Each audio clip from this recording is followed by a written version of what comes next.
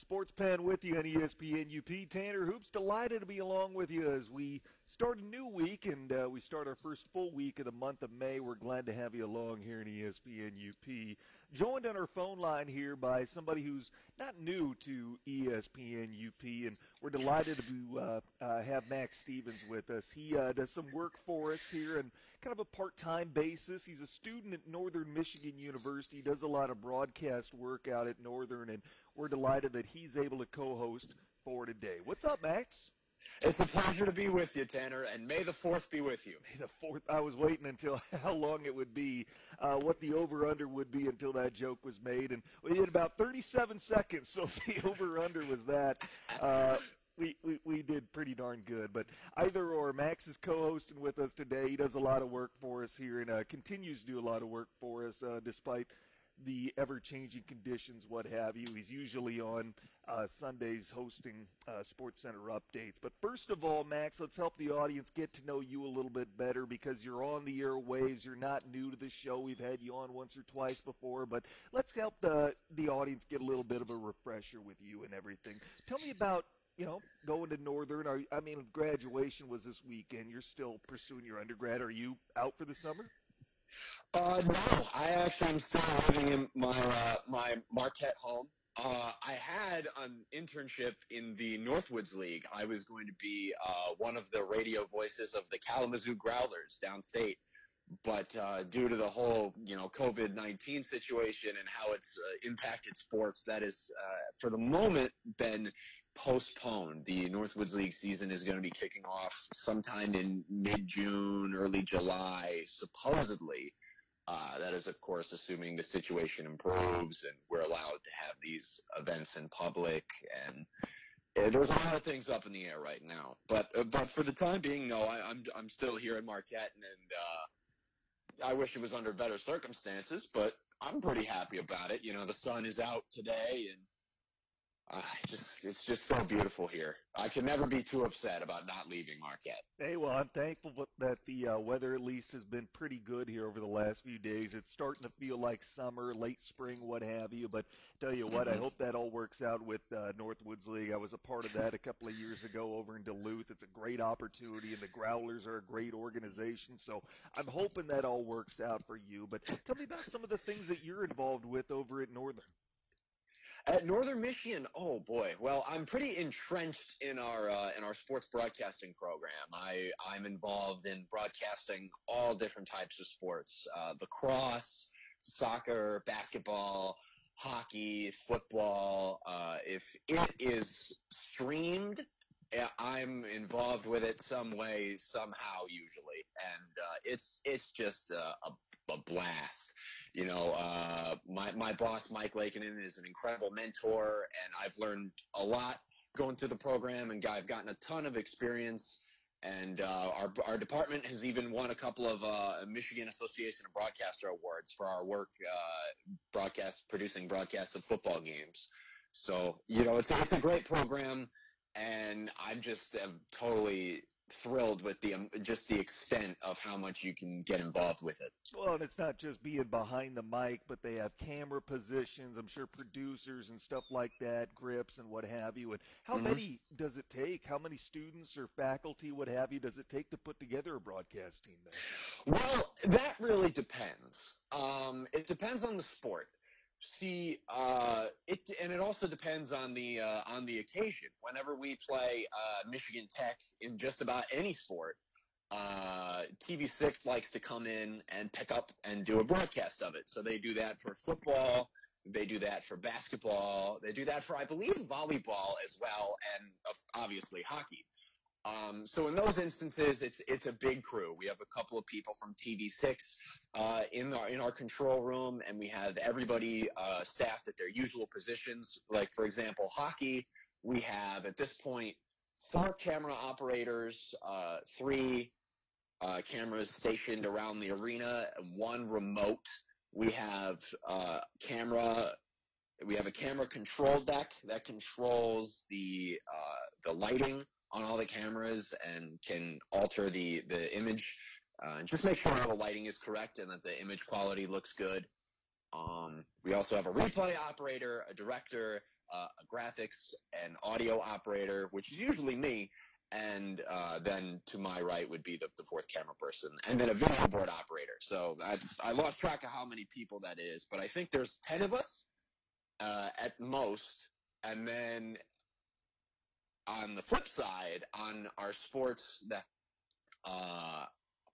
for example, when I would work the broadcast of a soccer game, it would be just me behind the camera in the press box by the soccer field. So it really it varies. It could be just a one person, we're streaming this camera feed gig, or it could be there's 10 of us and we need to really do our best because we're on TV.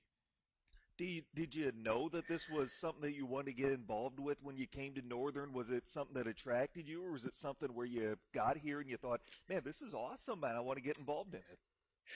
This is actually what brought me to Northern. I saw the WNMU studios downstairs, and well, it was called the LRC when I got here. I believe it's been renamed now. It's just Hardin Hall.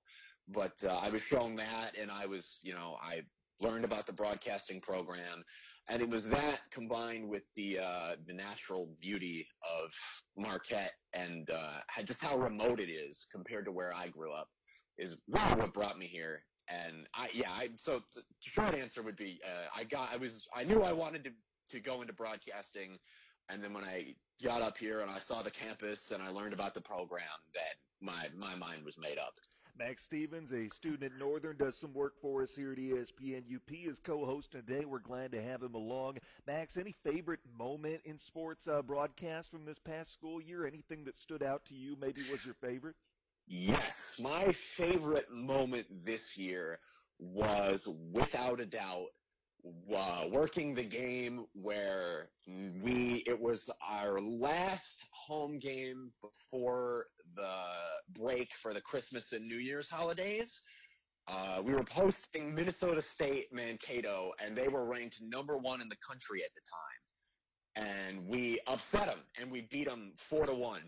And it was one of my coworkers who graduated in December. It was his last game, so he was a very respected and much loved member of our team, and it was just great that we could send him out with a great broadcast and a great game where we beat the number 1 team in the country. So I'd say that was definitely the highlight of my year in terms of broadcasting. I remember that night, and that's got to be hard to top. But I tell you what, let's talk about some of your favorite teams, maybe the outlook that they have for the coming year. We'll do a lot of that over the course of today's show. But who are your favorite teams, some of your players or interests? Oh, boy. Well, I'm a big football and basketball guy, and I love all the sports, really. I was going to go off on – I'll just save you the tangents of how I got into every single sport, but I just love sports. All the 4 major ones I follow more or less, and I've gotten much more into hockey this year, and I've been really excited about that. Super bummed that the Cup playoffs are kind of on hold right now. But – no, my favorite teams, I grew up in the suburbs about 20 miles outside of Detroit. So for the most part, I love all the Detroit teams are at the top of all my lists, except for in the NFL. My mother is an avid cheesehead, big Green Bay Packers fan, and I was raised accordingly. So I don't hate the Lions, which is a common misconception. If the Lions were a good team, it would make me really happy. But I have not seen that for as long as I've been alive. Matter of fact, a lot of people much older than myself haven't seen that for as long as they've been alive. So, Pistons, Tigers, Red Wings, all my favorite teams in their respective sports. In football, it's the Green Bay Packers. That's I got to be honest with you, Max. Sounds like a lot of suffering right there. It's been a rough stretch, Tanner. It's been a rough stretch. But I still remember just how awesome it was. I was in – this is really going to make me feel old, but the last time a Detroit sports team won a championship, I was in 3rd grade. Mm-hmm. And that was the Red Wings winning the Stanley Cup over the Pittsburgh Penguins in 6 games back in 2008. Boy, I tell you what, it feels a lot longer ago than it probably was, although you think about some of these Detroit sports teams. I know the Lions have struggled for success for a while, but it wasn't too long ago that the Red Wings were really competitive, that the Tigers were consistently winning their division, or the Pistons. I mean, it's probably been about 15 years since they were toward the top tier in the NBA, but it feels a lot longer ago than it probably was for a lot of these teams, although they had that success. No championships came from it, and then the Packers, of course, had the one championship in Super Bowl 45, was it, against Pittsburgh a few years ago. So, I mean, maybe it's not as bad as it initially sounds, but maybe you're going through it right now, and these things tend to even itself out. Yeah, and thankfully, I'm also a big Michigan State Spartans fan. So we've had a good stretch for our basketball program. Up until recently, our football program was going through a really good stretch too. So that was at least something. Or at least if our professional teams weren't getting it done. We were ultra competitive in football for a good stretch in the middle of the decade. Rose Bowl victory, Cotton Bowl victory. We made the playoff. Won't talk about what happened after that, but we made the playoff. We got that far, and then a couple of Final Fours for basketball. Last year, we finally beat Duke, only to get knocked off by Texas Tech in the next game. But you pick your battles, and just the teams have been successful and competitive, and given the landscape of other professional and non-professional sports in the state of Michigan, you take what you can get right now. How do you feel about the Mel Tucker hiring? I'm going to need to give Tucker about 2 years. I'm not too familiar with his work at Colorado. I know they went about, I think, 5-7 this past year, but the people were praising the hire because Tucker is an aggressive and skilled recruiter, which is something that I think the Michigan State program desperately needs if they want to stay competitive in a Big Ten East landscape that includes the likes of Penn State, Ohio State, and, as much as I hate to admit it, Michigan. So on those grounds, I like the hire. But in terms of, his one season at Colorado, he produced a 5-7 record. So I'd like to see when he starts getting talent through the door, if he can put together, as long as we're competitive, I'll be within a couple of years. I'll be fond of this hire. I think it'll work out. How about through your years of being a Michigan State fan, who is your favorite Spartan football player to come out of this? My favorite Spartan football player? Ooh, jeez. Favorite Spartan football player? Well, one of my favorite players to watch when I was younger was Keith Nickel, because he was doing a quarterback tandem with Kirk Cousins. And then when Kirk took over the job full time, Keith converted to a wide receiver. And that was the first instance I saw of a player making a drastic position change when I was a kid. So I saw that, and I just thought that was really cool. And then, of course, Keith Nickel caught the game-winning Hail Mary against Wisconsin. And it was just that was a legendary game. And I remember watching it on TV with my mom, and that was a great game. So I will always remember Keith Nickel for making that catch. I give you props. I thought you were going to go the easy route and tell me somebody like Le'Veon Bell, but I like what you did there with Keith Nickel. It's not who I was expecting, but I give you props for that answer.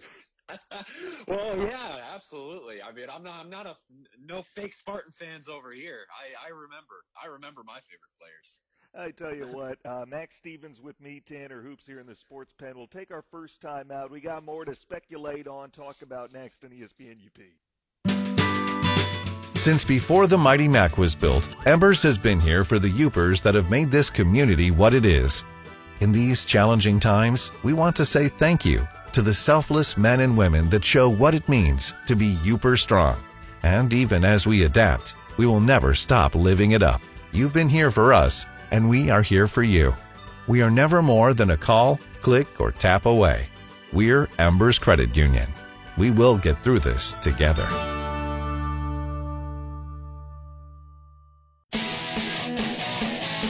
Now back to the Sports Pen. Here's Tanner Hoops.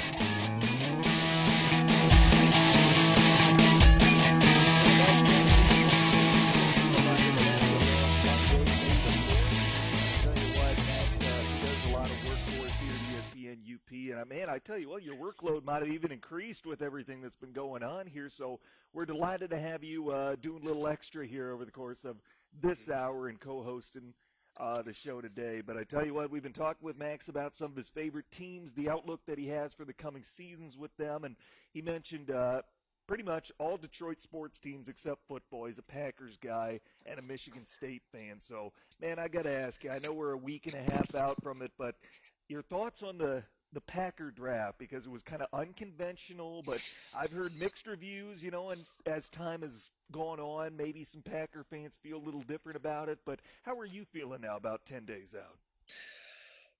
Well, I got to tell you, Tanner, I was one of these individuals that administered a mixed review for the Packers draft when I did so in our draft feature special that we produced about the NFC North.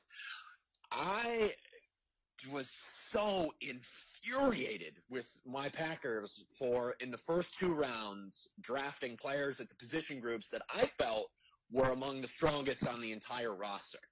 I just couldn't believe it. And the fact that we traded up to select a player, to select a quarterback of all the positions, I was just, I couldn't believe it. I mean, I don't hate Jordan Love. I mean, I understand he's a prospect that a lot of people are high on. I just don't like the position where we got Jordan Love. I think we could have used that pick on a premium wide receiver, of which there were no shortages of in this draft class. And I think Minnesota really nailed it, because my hot take for this draft class I will maintain, is that I believe Justin Jefferson is going to be the best wide receiver out of this stacked class.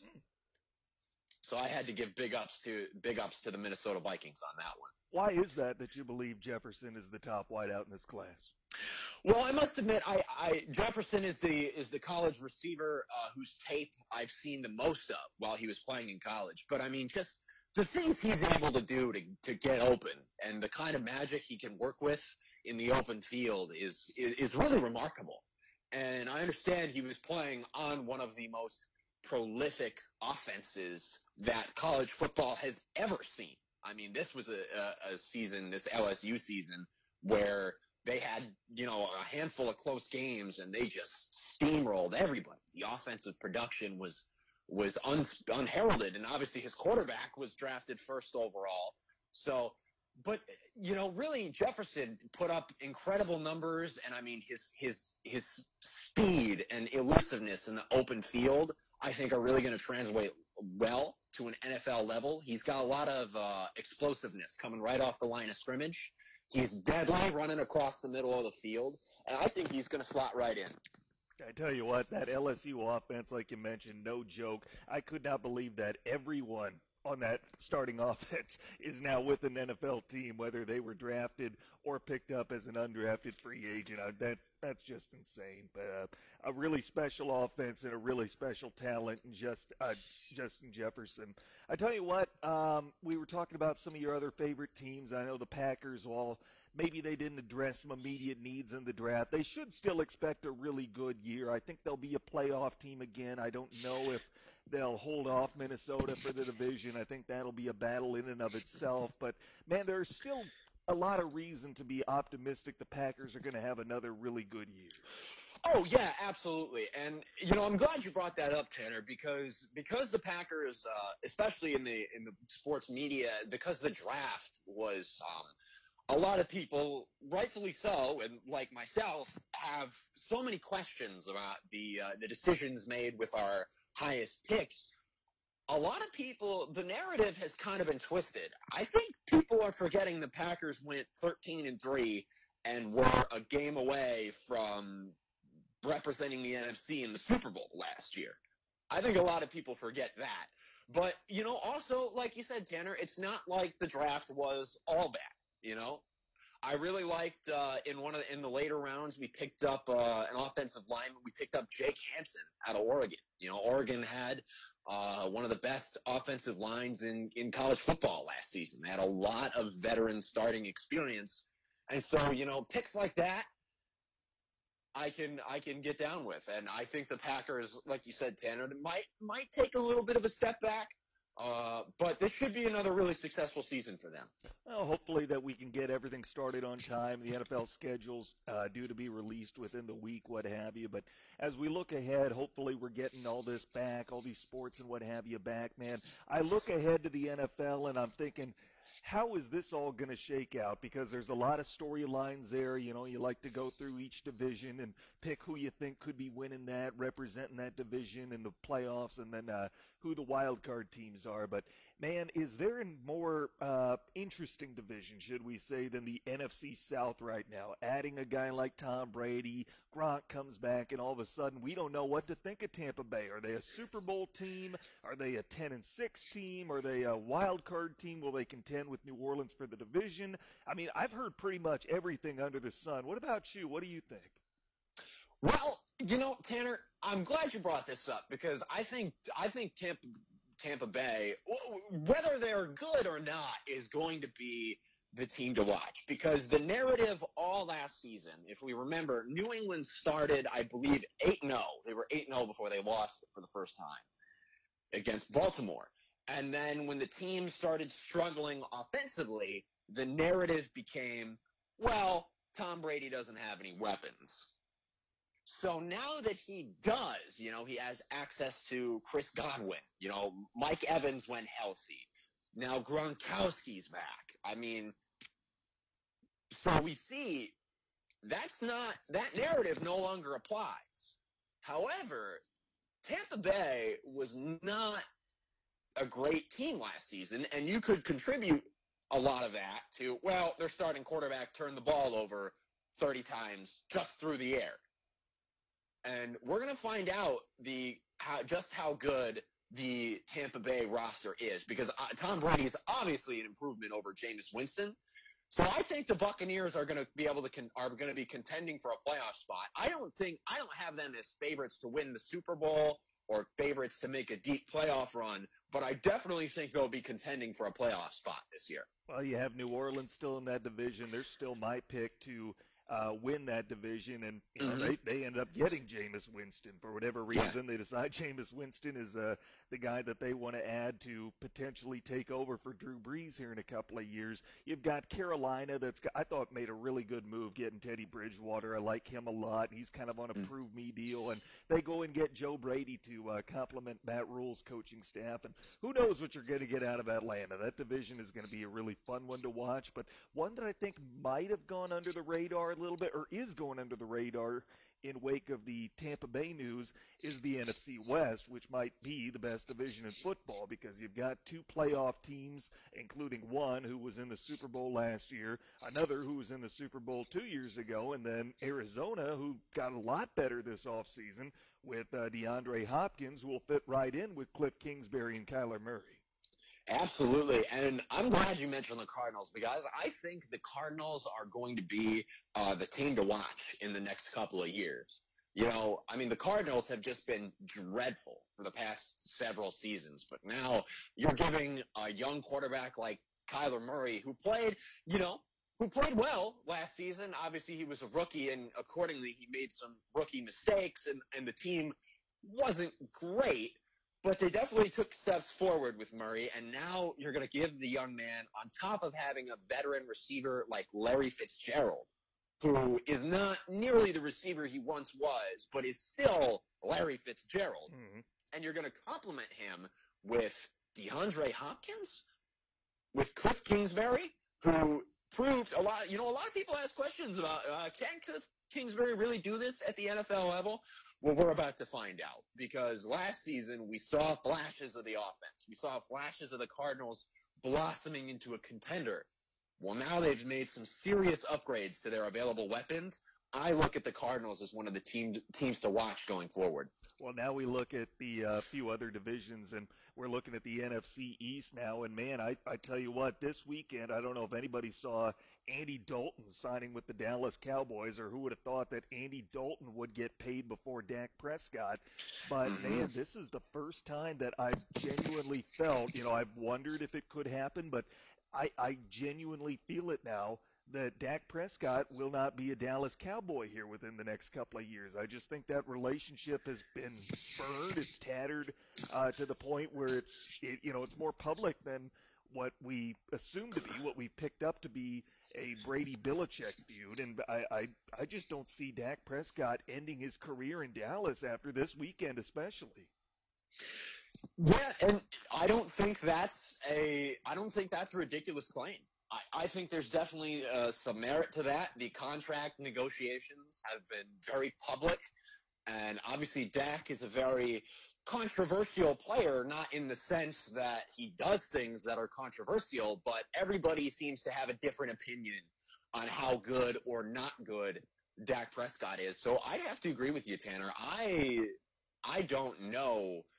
I doubt that Dak Prescott would finish his career as a Dallas Cowboy or even be on the roster in a few years. But I'd just as soon put money on the fact that so many conflicting reports and there's been so much going on there that I can't say whether he'll be there or not with any degree of confidence. I can't say anything about Dak Prescott with any degree of confidence, really. Well, and I like Dak Prescott. I think he's a guy that can do the job at the NFL level. I didn't always feel like that, but I do think he's improved his game, and he will be a really good quarterback for whoever decides to pick him up. I still don't know who I think is going to win that division this year, though, Max. I know Philly won it last year. They had a really good draft, I thought, and they improved it. Obviously, their weakest point last year was team speed, and they certainly improved on that. But, man, Dallas already had maybe the most talented roster in football. Now they got better through the draft. They had a Super Bowl champion head coach. I don't know, Max. Help me make up my mind. Who wins that division this year, Dallas or Philly? I have to say Dallas. As much as I have a personal – I don't want to say hatred for the Cowboys, but as much as I don't care about the Dallas Cowboys, you have to pick them. I mean, last year, if we take it back, the narrative was, wow, Dallas has all these great pieces. They have such a talented roster. Dak Prescott's numbers this past season, all up. Kellen Moore emerging as a bright young offensive coordinator. They have all this talent on both sides of the football. Their first round pick from a few years ago, Leighton Vander Esch, just is a stud to watch on defense. He's one of my favorite defensive players in the league, especially now that Luke Kuechly has stepped away. He's one of my favorite players at the linebacker position.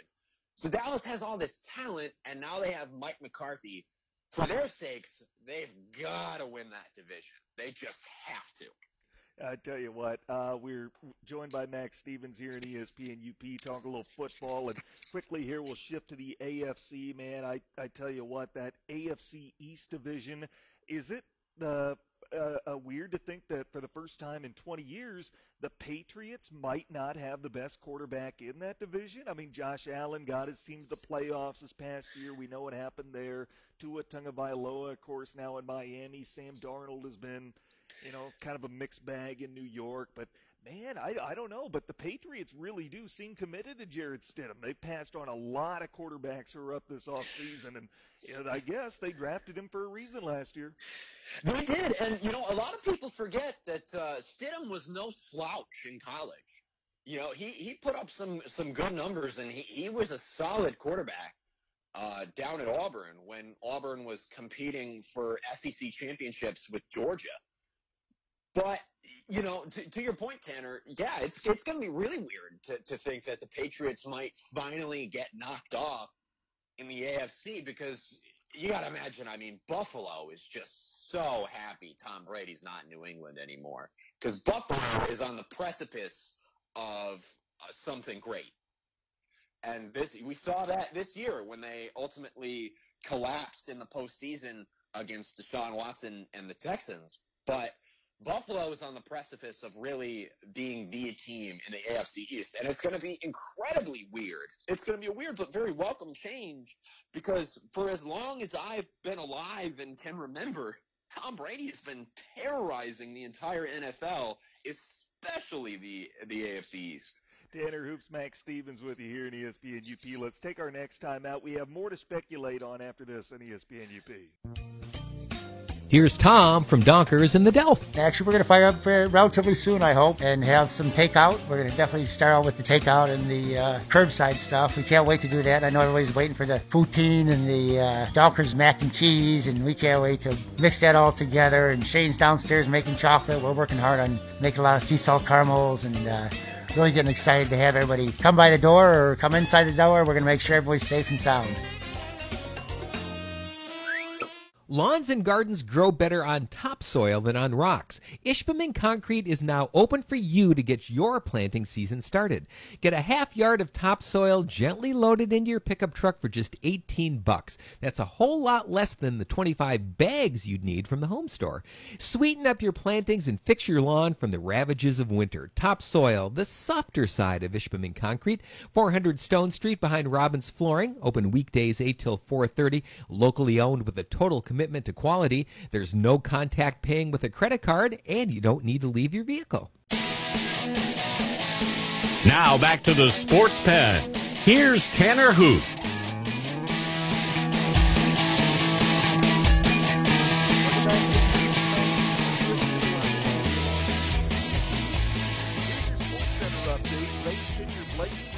MLB The Show Players League, a video game tournament where all 30 clubs had representatives play against each other. Congratulations to Blake Snell, best video game player in baseball, and adds that to his Cy Young from a couple years ago. Longtime NFL head coach Don Shula passed away at the age of 90. The Miami Herald reported Shula is the NFL's all-time wins leader. And finally, honey badgers are not true badgers. Honey badgers come from a different genus than typical badgers and are more closely related to weasels and wolverines. That is your Sports Center update. Tanner Hoops joined by Max Stevens, and glad you're along here in ESPN UP. Well, we've been speculating, looking ahead to the coming sports seasons with Max, and we still have more on that to get to. And, hopefully we can get in some sport playoff matchups when sports resume, such as hockey and basketball. But first, Max, we've done this. It's started out as the hat of content. I had a hat, a physical leprechaun hat. I had questions in it. I'd reach in, pull one out, and we've since retired the leprechaun hat. Now we just got the sheet of questions and everything, and we take a quick break a little bit to speculate on some of these, some fun, random questions, and I want to get your thoughts on some of these. So I'm pulling out our question of the day, and this is a fun one. What is the most obscure jersey you've ever owned?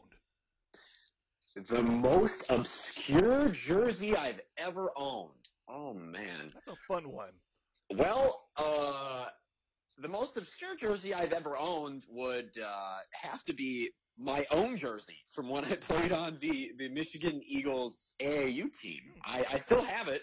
It's red and white, reversible. I wear the number 2, and it's honestly a pretty sweet jersey. I love reversible jerseys. I do. Yeah, they were awesome. The shorts were reversible too. So I remember we were playing in a tournament in Fort Wayne, and we were trying out all these different uniform combinations. We were going like, all right, red top, red shorts, white top, white shorts, red top, white top, red shorts. All the different combinations, and it was fun. But on a more serious note, the most obscure jersey, I don't really own a lot of jerseys. Generally that jersey material is I don't really find it very comfortable. But I would have to say the most obscure, recognizable jersey that I own would be probably my Draymond Green Michigan State. Oh, either my Draymond Green Michigan State jersey or my Shannon Brown Michigan State basketball jersey. Shannon Brown was my favorite player when I was a kid. Oh, man. I tell you what, you have unconventional favorite players, Max, and I like that. I like it that you go outside the box, but, man, I'm a huge jersey guy. I love collecting jerseys, and, man, I think there are a few different answers I could give you. If I had to answer this question myself, I have a Cincinnati Bearcats basketball jersey. I have no idea why. Absolutely no idea why, but it's in my closet now. It's red. It's number 11. There's no specific player assigned to it. I didn't even buy it. I inherited it. I think my dad gave it to me. But you know what? It's a cool jersey, and I probably should wear it more.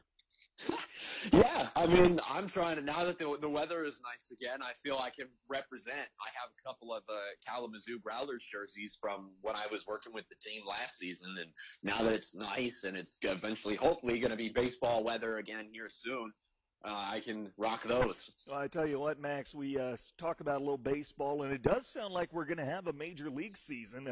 They're taking steps, taking precautions, and at this point, I am optimistic that we're going to have baseball, at least at the major league level. It may or may not be without fans, and before we talk about how this season could pan out, what are your thoughts on the whole no spectators thing? I mean, some people say we shouldn't have sports if fans can't be there live in attendance because it's all about the atmosphere and the fan experience. I don't buy that, and I'm actually pretty firm against that because, man, we need live sports right now. We need something to watch, something to cheer for, talk about, something to distract us. And, man, there's a lot of people who are going to lose out on their livelihoods if we don't have live sports. And I care about that more than I care about if people get their fan experience or whatever. Yeah, I mean, you're absolutely right, Tanner. And, you know, there's a question. And while this is a good question, I almost think that it doesn't really matter what I think, you know. And I say that because ultimately, like, sports without fans, even whether you think we should do it or whether you think if there's no fans then there shouldn't be sports at all, you know, to each their own about that. But just no fans would just suck. It will. But if that's what we have to do, then that's what we have to do. If that's the only way we can safely have sports, I'd rather have sports than not have them at all. I mean, it's obviously better with fans. It is, but yeah, You're right. We need to get back to having sports, and I get it. You know, it's going to be better when we do get fans back, whenever that is. But man, we got to have some live sports back. So yeah, absolutely. Hopefully, we get that here sooner rather than later. And again, I do think that we're going to have a pro baseball season from what we're hearing, and that's interesting in of itself, Max. How they might end up doing this, whether it's going to be played at 3 different sites in Florida, Arizona, and Texas, or some teams could play in their home ballparks again. I know there's optimism for a few of them, even in some of the hardest hit cities like Seattle and New York. But I'm wondering how they're going to work out the whole divisional alignment, because I don't believe that they're going to go with the American League and National League. I think they're going to throw that out for this year, and they're going to base everything based on geography. So I don't know what this whole format is going to look like. I did do my playoff predictions, but I did those months ago, and I did them based on leagues and divisions. And I need your help figuring out how that could change because, man, in the American League, let's assume that, 5 teams from each – well, we're throwing out the league. So let's assume 10 teams are going to make it. In the American League before all this, I had – the 3 divisional winners from last year all repeating this year. I had Houston, Minnesota, and New York all winning their divisions again. I have the Rays making it as a wild card. And, man, this was tough because I think there are 2 teams out west that really could. You could easily make the case and persuade me that they will get that other wild card spot. But, man, I'm going to say that it's finally going to happen for Mike Trout. I know he's been there before, but still. The Angels are going to edge out Oakland and get that other wild card spot. And, Tanner, I'm glad you brought up the Angels because the Angels are, in my opinion, one of the teams in Major League Baseball that has the most pressure on them right now.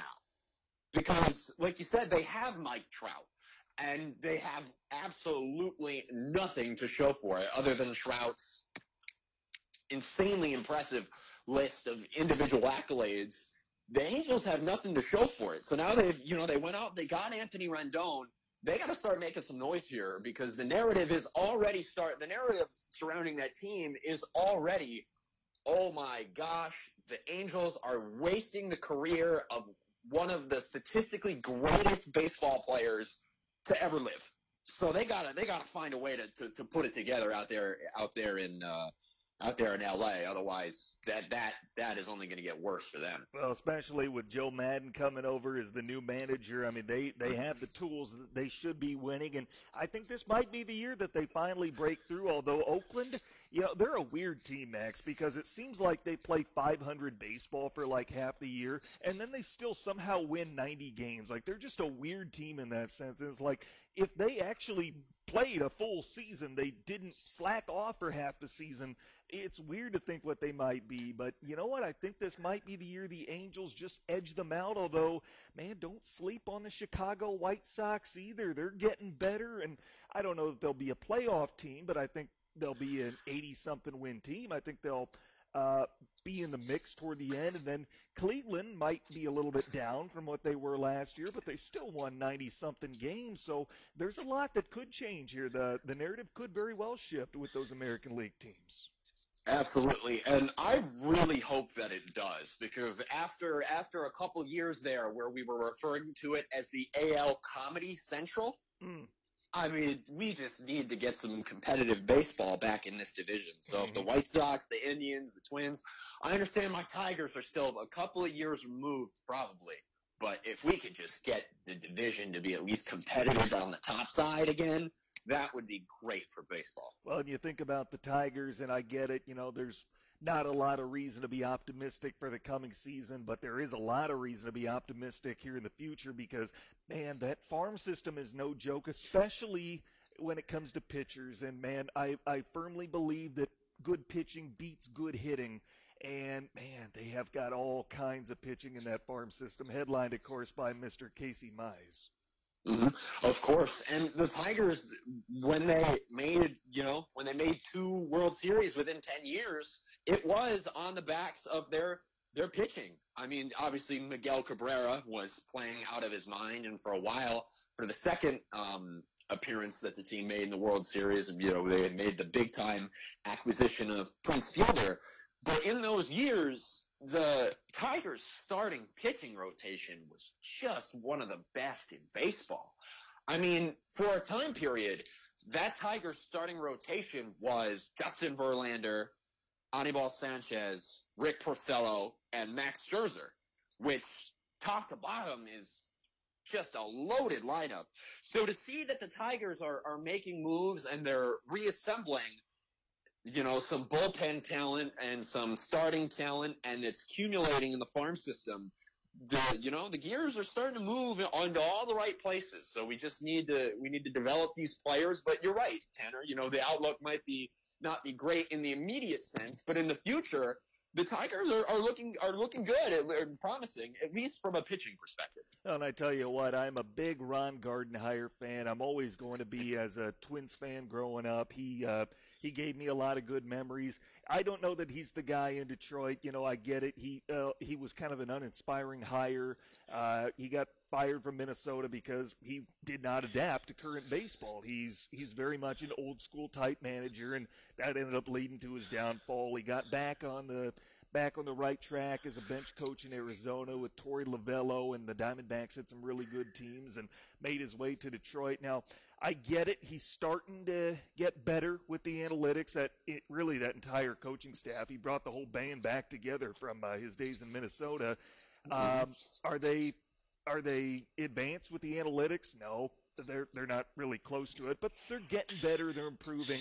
I really don't think Gardy is the long-term answer there in Detroit. I think he's kind of the bridge guy until they get back to being competitive. I don't see Gardenhire lasting until that happens in Detroit. I think that's a totally fair outlook. And to your credit, you mentioned they run a very old school style of baseball.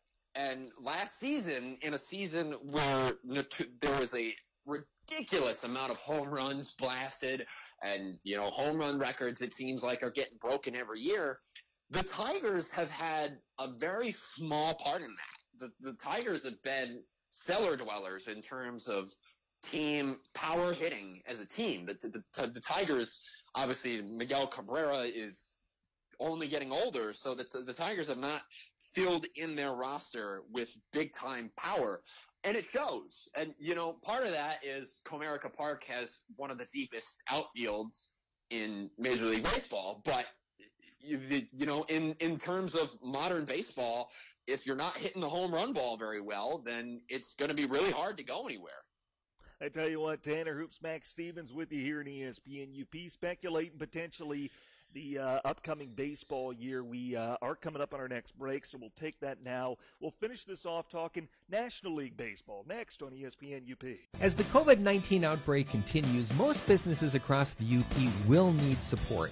You're invited to visit www.update906.com, provided by the UP Economic Development Community, for the UP business community, designed to offer a single online location of trusted resources, including currently available local, state, and federal programming, as well as local support. Go to update906.com to stay informed and up to date in this fast-changing environment. Now back to the Sports Pen. Here's Tanner Hoop.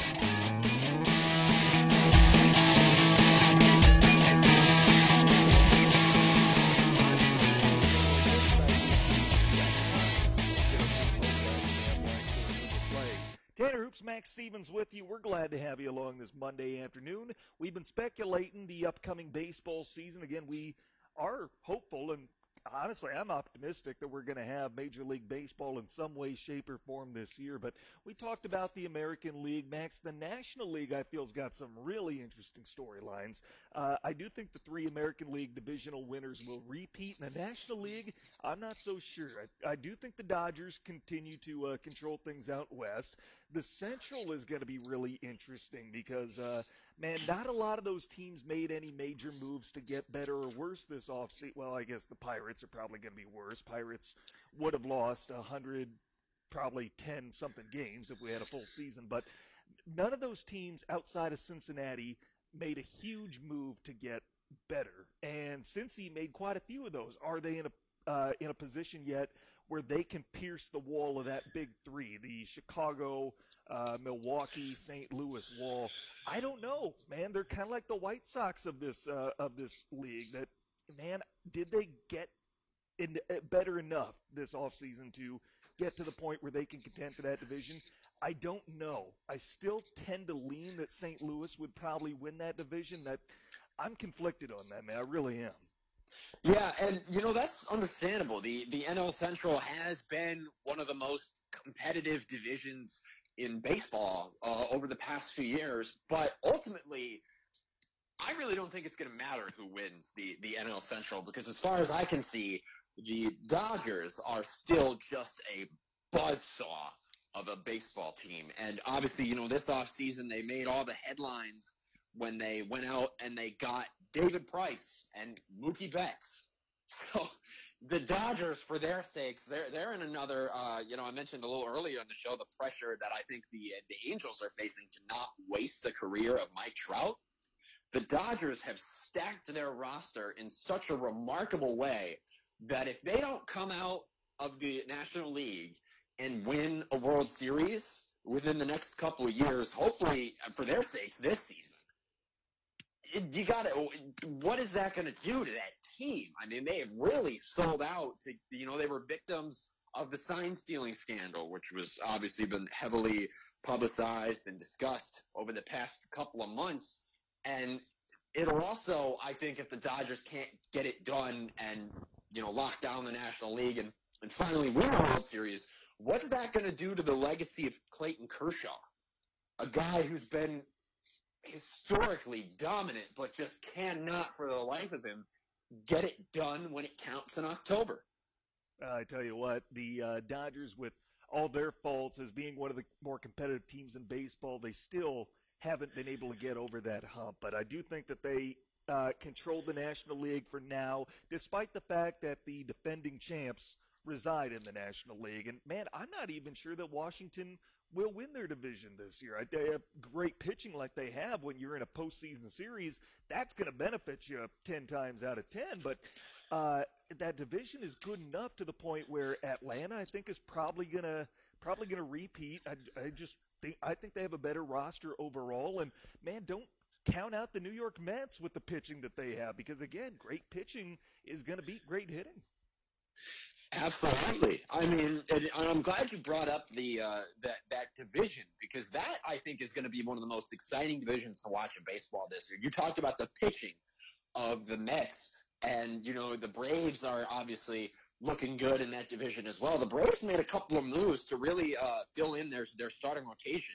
They added Cole Hamels, they added King Felix, who obviously is older and not as dominant as he once was. But you see, to your point, great pitching beats great hitting, because this is the creme de la creme for these teams. This is the finishing touch on top. This is okay.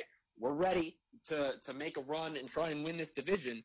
You got to fill in the starting rotation, and that's what a lot of these teams at the top, or at least projected to be at the top of the NL East, have been doing. So I think the NL East is going to be one of the most exciting divisions in baseball this year. I tell you what, Max, a lot of Brewer listeners around here, they've been a playoff team. They've been a playoff team for the last few years, and they will be in the mix again this season. But did they do enough this offseason to be able to catch St. Louis, or did they do enough to hold off Chicago or Cincinnati? And honestly, who knows what the divisional alignments are going to look like when this is all said and done, when they do decide when to start the season. But man, I don't know if they did enough. That pitching staff still concerns me. I know they can hit the ball well, and I know that they feature one of the best players in baseball, but it's like we've been talking about. Good pitching is always going to do it for me, and that's been Milwaukee's downfall the last few years. Yeah, and your concerns are definitely valid, and I think the health and how Christian Yelich looks returning from his injury is going to be a big part of that Brewers season. But, even if Yelich comes back and plays well, is it going to be enough? It's tough to say, because the Cardinals, who knows if the Brewers would have won the division if they had Yelich for the entire season. But the Cardinals, like you said, have made a lot of moves. They won the division last year. So it's going to be a tough division. And I think Milwaukee's issue is, if they can't get it done, it will be because they relied, like you said, too much on their hitting and too much on Christian Yelich and their big hitters to deliver, and they didn't do enough to get it done in the bullpen. I do want to get to some basketball and hockey here before we run out of time, and we obviously were in progress with those seasons before ultimately being cut short due to the COVID-19 outbreak. But Max, you've done some work here at ESPN UP, and I think again your workload's probably increased here over the last few weeks. But you did some state of the NHL and NBA addresses, and you previewed some of the playoff matches, because again we don't know if we're going to resume the regular season. In all likelihood, probably not. We might just go right into the postseason. And you previewed some of those postseason matchups. Let's start with the NBA. You talked about what some of the matchups could be if the postseason were to start immediately once the season resumes.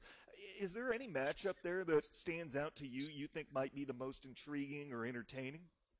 I do, and I'll give you those for each conference. So in the East, my first round series to watch is Indiana and Miami, because those are two really deep basketball teams. Miami obviously has blossomed this year and exceeded expectations. Kendrick Nunn, Bam Adebayo, Jimmy Butler, like these guys are playing really well together. And the Pacers surprised a lot of people this year. They were missing their best player, Victor Oladipo, for a lot of the season. But Sabonis has really emerged and proven himself as, hey, he's a high-quality ball player. So I think that's going to be a really interesting series. And Oladipo did not look like himself. Even though he was back from injury, he wasn't quite playing like himself. I hope that this over a month off that we've had now, going on 2 months, I hope this time has been kind to him. Because if he comes back as the explosive and unstoppable force that pushed even LeBron's Cavs to the brink, I think the Pacers could really make some noise in the Eastern Conference. Also, in the Western Conference, my series to watch is the 2-7 matchup, the Clippers and the Mavericks, because I am really high on the pairing of Kristaps Porzingis and Luka Doncic. I think those two can really make some noise in the years to come, and the Mavericks have done a great job filling in that roster around them with some really capable players. So I think that's going to be a really interesting series to watch, because even though you have to give the favorite the edge in that series on paper to the Clippers with Kawhi Leonard and Paul George, we remember, a lot of people forget, Paul George really choked hard in the postseason last year. But that's kind of forgotten because Damian Lillard hit one of the most insane clutch shots anybody's ever seen. Paul George really choked last postseason, so we'll have to see. He's got to come out on a mission, because if he doesn't and he's not playing well, I think the Mavericks could really give the Clippers some trouble. Oh, you think about that series, and my mouth is watering just thinking about that Dallas offense against that LA defense and what that could end up being like. I mean, that's going to be fun. Is there going to be any drama, do you think, or are we just going to have the 2 1 seeds go at it in the finals, the Lakers and the Bucks? Because that's kind of where I'm at right now. I do think the Clippers actually have a more talented and complete roster than the Lakers, but, man, that postseason path is going to be so grueling. I think there's a lot to be said for what should be a more rested LeBron-led Laker team. Mm-hmm. Well, I'm with you on that, Tanner, and I think ultimately if the Clippers can get past the Mavericks and they can get to the Western Conference Finals, I give them the edge over the Lakers. I do, and I would love to see the Clippers come out of the West and finally get their day in the sun. But as far as the Eastern Conference is concerned, I think it is Milwaukee's conference to lose. Milwaukee's been the best team in the NBA all year. They've put up the best record. Giannis is still playing out of his mind. But, you know, there have been a lot of rumors surrounding Antetokounmpo and what he's going to do when he becomes a free agent. You know, he's gone on record and said, you know, I love Milwaukee. I want to stay with the Bucks. But we've heard all this before from top players. And if the Bucks can't put it together and at least make the finals and start winning here in the postseason, it doesn't bode well for the Bucks if they want to hold on to their star player. I tell you what, you look at some of those NBA matchups, and I'm with you out west. I think that's going to be the series to watch, Dallas and L.A. Out east, man, I am intrigued by that Miami-Indiana matchup. I really am. I think for me, I'm going to go with the 3-6 matchup, Boston-Philadelphia, because those are two teams that obviously made the second round last year. They have that rivalry going on, and for a long time it seemed like Philly could not solve Boston. You know, they might be ahead of them in the standings, but Boston had their number. Somewhere along the line, that flipped. And now, while Boston is up in the standings, they can't solve Philadelphia. So for me, man, I'm going to go with that Boston-Philly matchup. I think could be a really fun first-round series. That I definitely agree with you, Tanner. And I will have to point out, though, the reason I chose not to pick that as my most interesting series is because I can't put any postseason stock in the 76ers because they've played so poorly on the road all season. You cannot play that poorly on the road, let alone in the postseason, and expect to go anywhere. Yep. So I agree. I love the matchup, and those are two fiercely competitive teams. I think Philadelphia, it was just their road record. I mean, if they had, find a way to win a couple more games on the road, then they wouldn't be in the 6th seed. They'd be, top 4 in the East for sure. They have the talent to be, but they just didn't play like it. So if they can't get it done on the road, then I think the Celtics should be able to win that series. Yep, good point. But I tell you what, before we run out of time, real quick, how about the NHL? Any matchups there that you think would be really fun here in the postseason? Any matchups? Yes. Actually, one of my teams to watch for this Stanley Cup playoffs would be Edmonton. Edmonton, obviously, Connor McDavid has completely blossomed. He's one of the best players in hockey. And at the trade deadline, Edmonton made a lot of moves that show that they're in win-now mode, that they're ready. They feel like they're ready, and they're good to go. They traded they made a lot of trades with the Detroit Red Wings, actually. And they acquired, Mike Green. They acquired Andreas Antanasiou. They traded away a lot of draft capital and got better now at the deadline. So I watch for the Oilers to be a team to potentially make some noise in the postseason. Tell you what, looking forward to seeing how it all pans out. And, again, I'm optimistic that we will be able to have sports again, and hopefully it's going to be sooner rather than later as plans are already in place and phases are being completed and checked off. With that, we're out of time. Max Stevens is able to join us here in ESPN UP. Man, always enjoy talking to you and getting you on air. And, shoot, you're doing a lot of work for us here at ESPN UP right now, and we appreciate you. So, man, we'll have to do this again. Until then, stay safe and be well. Well, thank you very much, Tanner. You as well, and thanks for having me on. It was a blast to be here, and we had some good talk today, so we'll have to do this again. A lot of fun, and we definitely will do it again here in the near future. That's it for us here in ESPN UP. Tune in tomorrow, 4 Eastern, 3 Central. My hope that you join us then. Until then, for Max Stevens, I'm Tanner Hoops. Thanks for listening to ESPN UP WZAM Ishpeming Marquette.